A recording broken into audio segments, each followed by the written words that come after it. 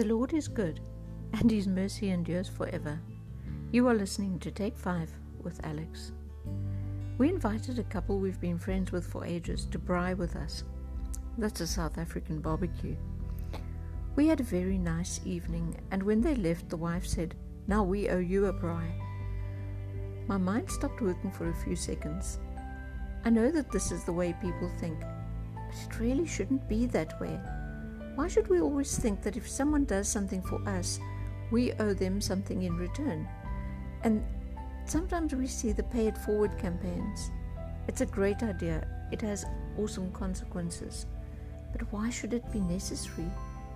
Should it be necessary to tell people to do nice things to other people? Should people really have received something in order for them to give or do something nice to someone else? I've even seen random acts of kindness days or weeks.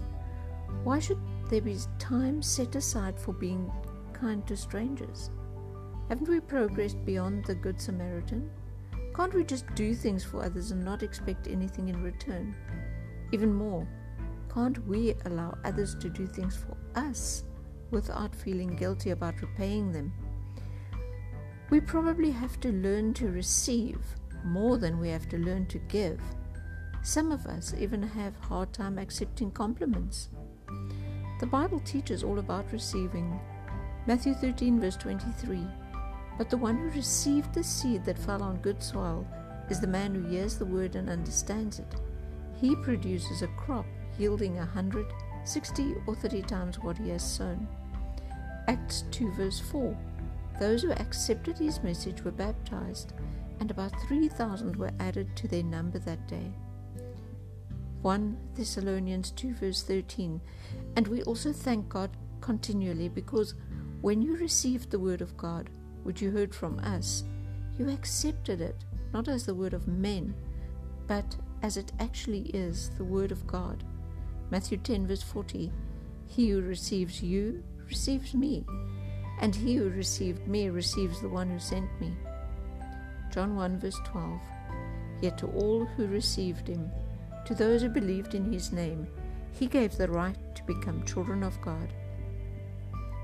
The greatest gift that anyone could ever receive is salvation, to accept Jesus into their heart and have a living relationship with him, to have the assurance that they will not perish but have eternal life.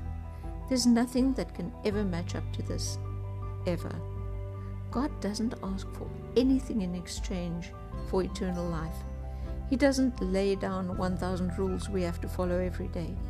He doesn't put guilt onto us for not doing everything the way we think it ought to be done but can't live up to.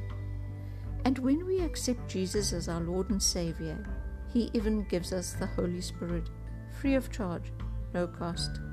Then the Holy Spirit gives us gifts, the gifts of the Spirit, 1 Corinthians 12 verse 4 to 11, and the fruit of the Spirit, Galatians 6 verse 22 to 23. And He doesn't ask us for payment of any kind. These are free. Nothing we can ever do can repay Christ for dying for us on the cross. Look at what Jesus says to the Samaritan woman at the well, John 4 verse 10. Jesus answered her, "If you knew the gift of God, and who it is that is saying to you, 'Give me a drink,' then you would have asked him, and he would have given you living water." In verse 13 to 14, Jesus said to her, "Everyone who drinks of this water will be thirsty again, but whoever drinks of the water that I will give him will never be thirsty again. The water that I give him will become in him a spring of water welling up to eternal life." Jesus never asked anything in return for healing anyone either. He didn't charge people to perform a miracle for them. He even changed water into wine at no cost. He could have had quite a lucrative business there. There is nothing you or I could ever do to repay Jesus for dying on the cross for our sins. Nothing. Not one single deed would warrant payment for what He did for us. How can you ever repay someone for dying for you, for giving everything for you?